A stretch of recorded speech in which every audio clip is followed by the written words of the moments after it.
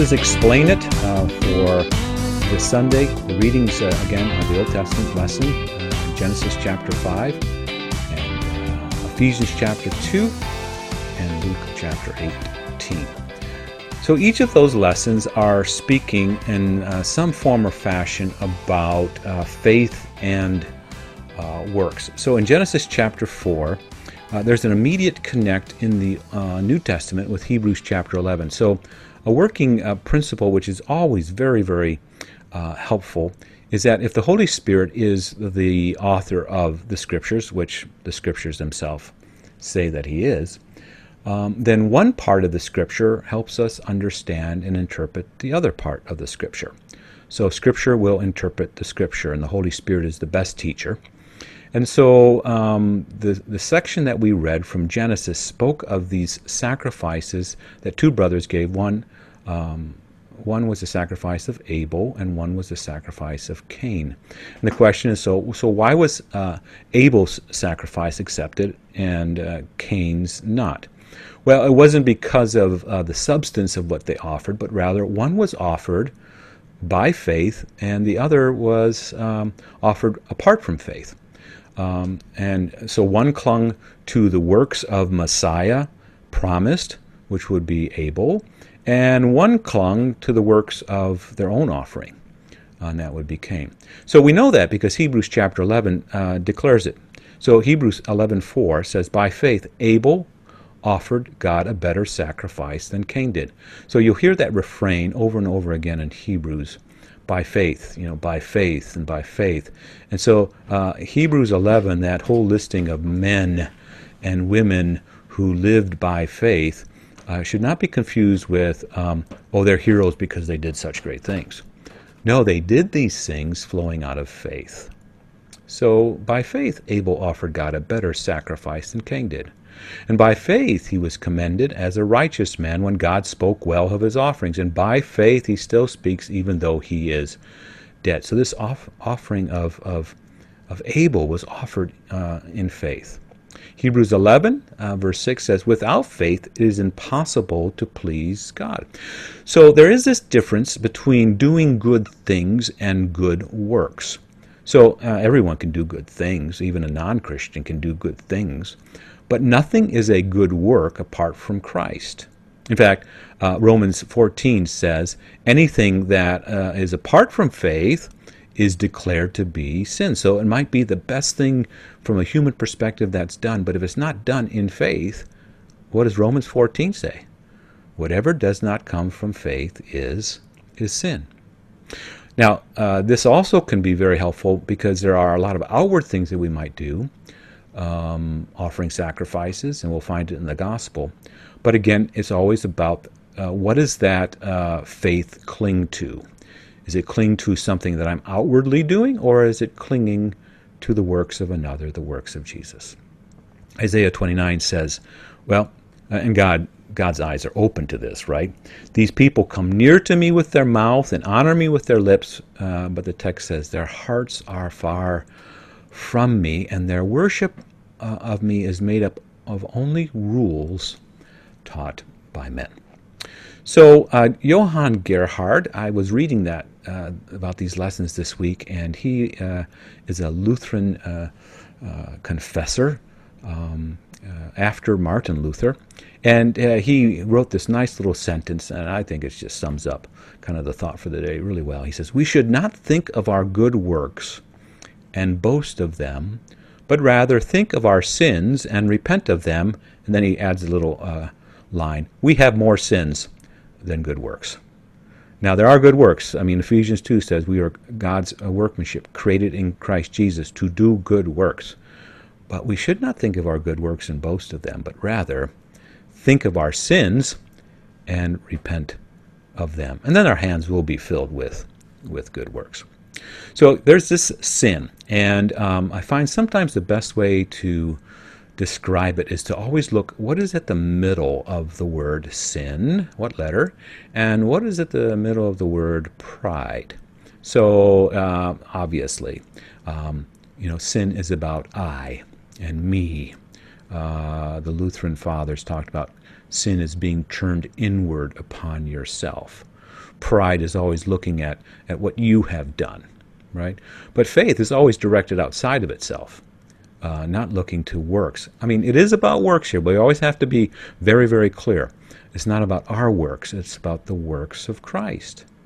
And so sin and pride always look at their own works, but faith redirects the trust not to something that we outwardly do, but rather to the outward work of our brother, the Lord Jesus.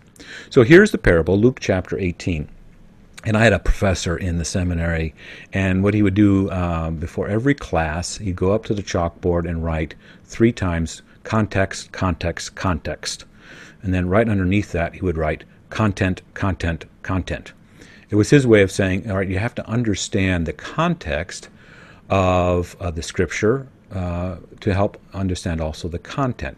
And he also applied that to pastoral care as well. It's best to kind of read what is going on, the context of the individual sitting in front of you, hear that story, and then also the content. So here's the context and the content. To some who were confident of their own righteousness and looked down on everybody else, Jesus told this parable. So here's this spiritual pride. So it's pointing towards self, confident of their own righteousness. And righteousness is just a big word for, I'm right with God because of something that I have done. Their own righteousness. And usually what happens with that, and if you ever encounter a prideful person, or if you find yourself to be prideful, you will be told that, you're looking down on me. Or you feel that the other person sees themselves as better than you. So here's the context, right? Jesus looks around the crowd, and there's individuals who are pointing to their own righteousness, and at the same time, they're looking down on everybody else that's there that's not doing the spiritual things that they're doing. Now, we're going to find that there's some things listed in the gospel reading called these acts of righteousness. So we have to be careful that we just don't throw away these acts of righteousness and say, oh, they're outward works, so God doesn't command them or desire them, or they're not good for you. Well, in Matthew chapter 6, Jesus says, "Be careful not to do your acts of righteousness before men to be seen by them. If you do, you will have no reward from your Father in heaven."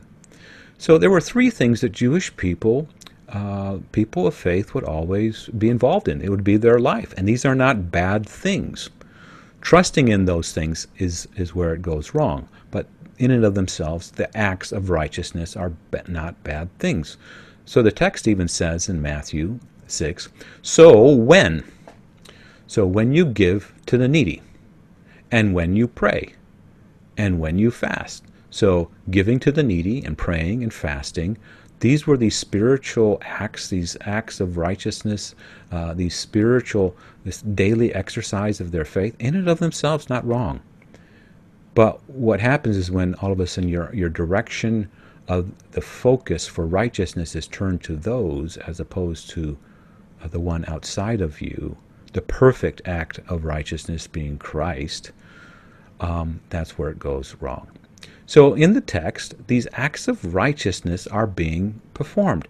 And so again, it's not the acts that are in and of themselves wrong, it is the trust, the confidence, the spiritual pride that goes along with it. So 2 men go up to the temple to pray, one a Pharisee, the other a tax collector.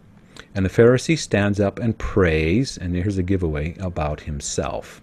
He says, "God, I thank you that I'm not like other men, robbers, evildoers, adulterers, or even like this tax collector. I fast twice a week and give 1/10 of all I get."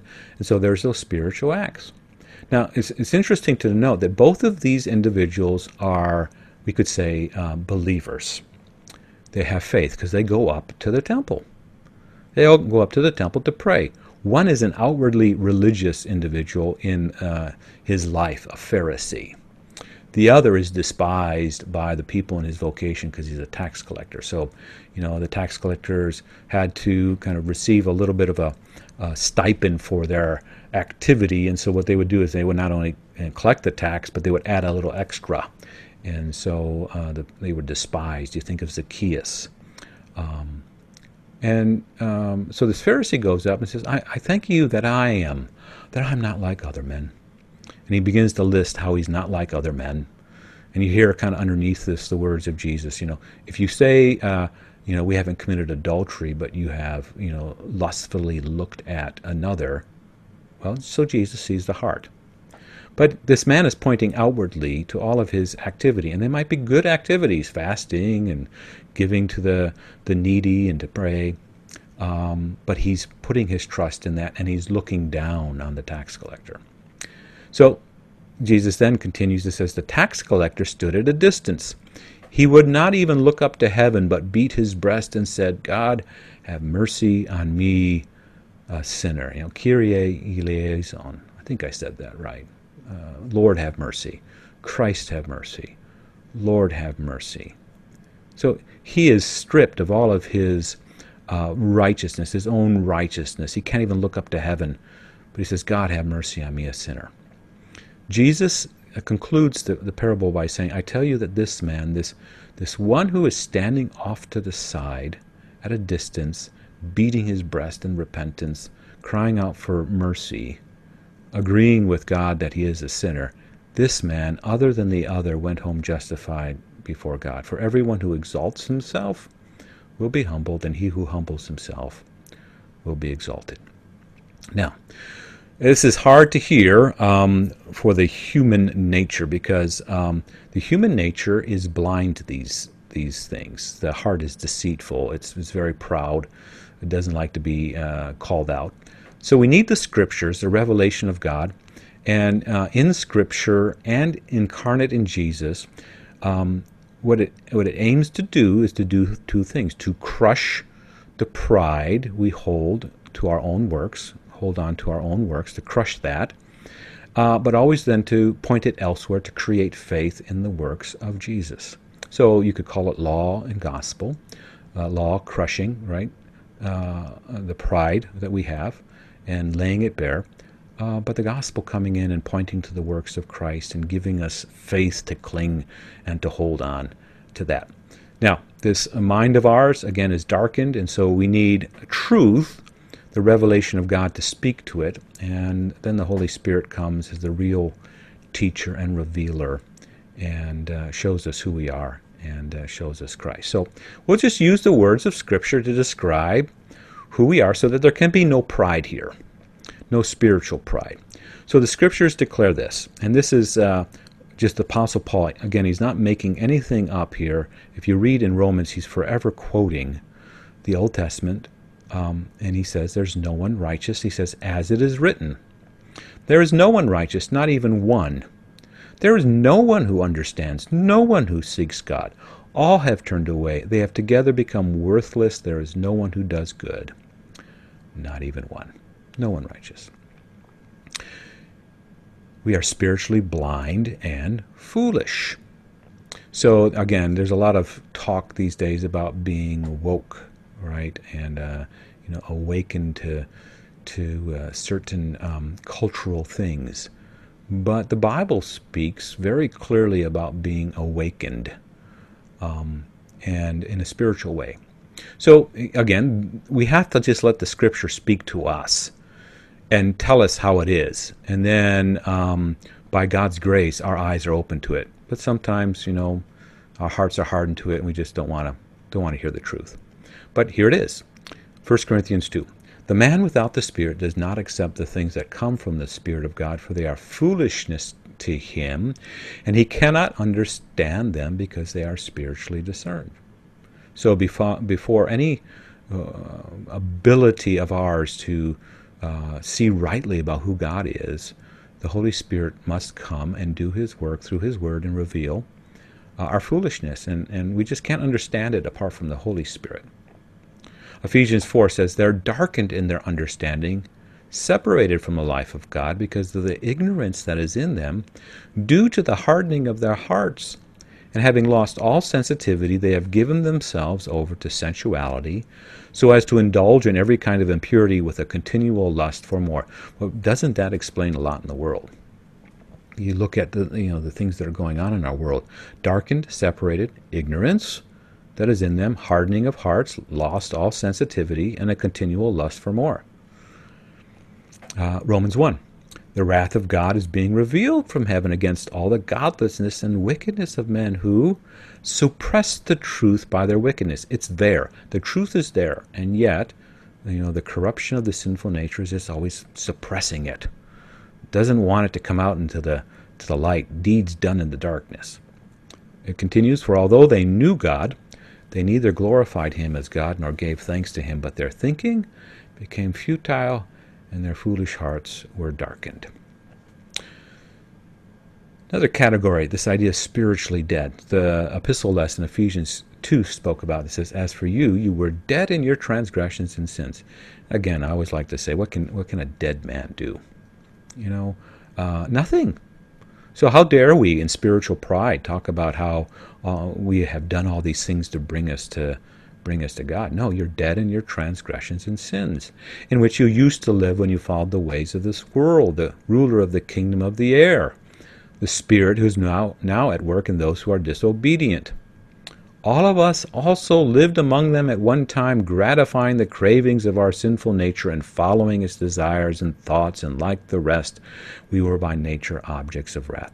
So if anything, Christians who have been called out of darkness and into light should have a great compassion for those who are still in the darkness. Because we should realize that we too were part of the ruler of the kingdom of the air. We too were disobedient. We too were gratifying.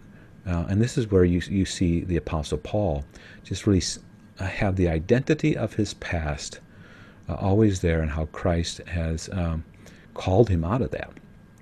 Colossians 2 says, when you were dead in your sins and the uncircumcision of your sinful nature, and this great, what is the subject, what is the verb, and what is the object? God made you alive with Christ. God did it. He made you alive. You're the object of it. You didn't make yourself alive. God made you alive with Christ. He forgave us all our sins, having canceled the written code with its regulations that was against us, that stood opposed to us, and he took it away, nailing it to the cross. Okay, so here's one of the final ones here. So it's not only bad news, but it's bad news on top of bad news. So we're not only turned away from God, according to the Scriptures, we're also turned against him. So we're this rebel race. Genesis 6, and you saw it in the Old Testament reading of the killing of a brother to a brother. Well, this is the corruption rooted deep now, right? The Lord saw how great man's wickedness on earth had become, and that every inclination of the thoughts of his heart was only evil all the time. Sometimes people call me a pessimist, right? They ask me about what I think about this world. And I said, well, if this world is corrupted as the Scriptures speak, if every inclination of our heart is evil, that's the default position because of the sinful nature. If the heart is deceitful, Jeremiah 17 says, we have this heart of stone in Ezekiel 36. What should we expect? So I'm not a pessimist, I'm just a realist to say this is what the world is. It is created good by God and corrupted, by the evil one. Everything is corrupted. But God is about redeeming it and recreating it in Christ. And you see the pictures of that. Ezekiel 36, I want to give you a new heart, put a new spirit in you. I want to take away the heart of stone and give you a heart of flesh. Romans, again, Paul says, we've been justified by his blood. Well, how much more then shall we be saved from God's wrath through him? And then declares very clearly, we're God's enemies. We're reconciled to him through the death of his Son. So when the Bible speaks about reconciliation, it speaks about us being reconciled to God, but also God being reconciled to us. And apart from Christ, you see an angry God, God's wrath on sin. But in Christ, we see that God is reconciled and that we are reconciled to him because of the righteousness, the good works, the sacrifice of Jesus, our brother. Paul says, he's again aware of this. So just because you become a Christian, have faith, doesn't mean like all this goes away. It just means the fight is on. And Romans 7, Paul says, I know that nothing good lives in me. It's still there. The sinful nature is still there. And I desire to do what is good, but I can't carry it out. So how dare we stand up like the Pharisee and declare, oh, look how good I've been this week. And at least I'm not like that person. And so this crushes spiritual pride. I was reading in the Lutheran Confessions. If you are familiar with them, there's this beautiful section, the one that speaks of justification and the fulfilling of the law and of love. And it's in the Apology of the Augsburg Confession. And it starts off and says this, well, so who loves and fears God sufficiently? Because the law will always accuse us. If we let it do its work, it's not a bad thing. The law is not this horrible word from God. It just tells us, clearly who we are. And so when we who are unrighteous stand and hear the righteous law, we like, oh, I don't want to hear that because it's accusing me. Well, this is what it says. So who loves or fears God sufficiently? Enough. Who, with enough or sufficient patience, bears the afflictions imposed by God? Who does not frequently doubt whether human affairs are ruled by God's counsel or by chance? Who does not frequently doubt whether he be heard by God? Who is not frequently enraged because the wicked enjoy a better lot than the pious, and because the pious are oppressed by the wicked? Who does satisfaction to his own calling? Who loves his neighbor as himself? Who is not tempted by lust? And again, the answer to all of those is, well, there's none of us. Well, here's the good news. There is one who has done it perfectly. Perfectly loved God, perfectly loved the neighbor, perfectly prayed, perfectly fasted, perfectly gave of himself. And this is Romans 3. It says, a righteousness now comes not from ourselves, but a righteousness from God. So it's outside of us. It comes from another one.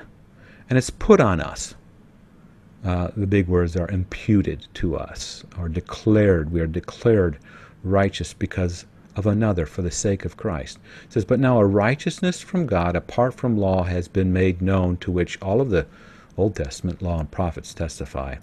And this righteousness from God comes through faith in Jesus Christ to all who believe. And so when it says, by faith Abel, and by faith Moses, and by faith Jacob and Joseph, and by faith David, and by faith Paul, this righteousness from God comes through faith in Jesus Christ to all who believe. This is the final thought that I came across this week. And again, it's from the Apology. And remember how I said that the greatest act of worship is to run to Christ to receive the forgiveness of sins? And you see it in the tax collector. God, have mercy on me, a sinner. So this is what the Apology says to the Augsburg Confession, Article 3. Thus, the worship and divine service of the gospel is to receive from God gifts. And on the contrary, the worship of the law is to offer and to present our gifts to God. We can, however, offer nothing to God unless we have first been reconciled and born again. The chief worship of the gospel is to wish to receive remission of sins, grace, and righteousness. I mean, there you have it, right? To receive gifts from God, the forgiveness of sins. This is the chief act of worship. And you see it so clearly in the gospel. One has the worship of the law, that the Pharisee there offering and presenting his own gifts to God, and the tax collector, the worship, the divine service of the gospel, running and receiving from God the gifts that come from Jesus.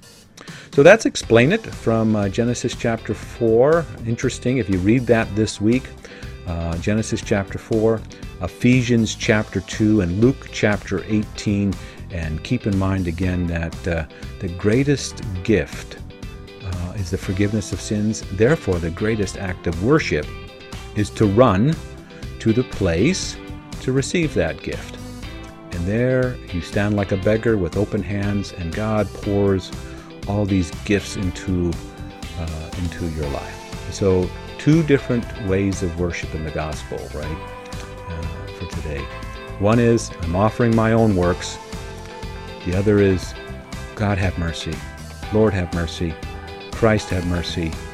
And you run, and like a beggar, you open that sack full, and there the Lord gives us all good gifts in Jesus, our brother. Okay, so through the week, take a look at those portions of Scripture, look over them, and I think they will bring you great comfort and great joy.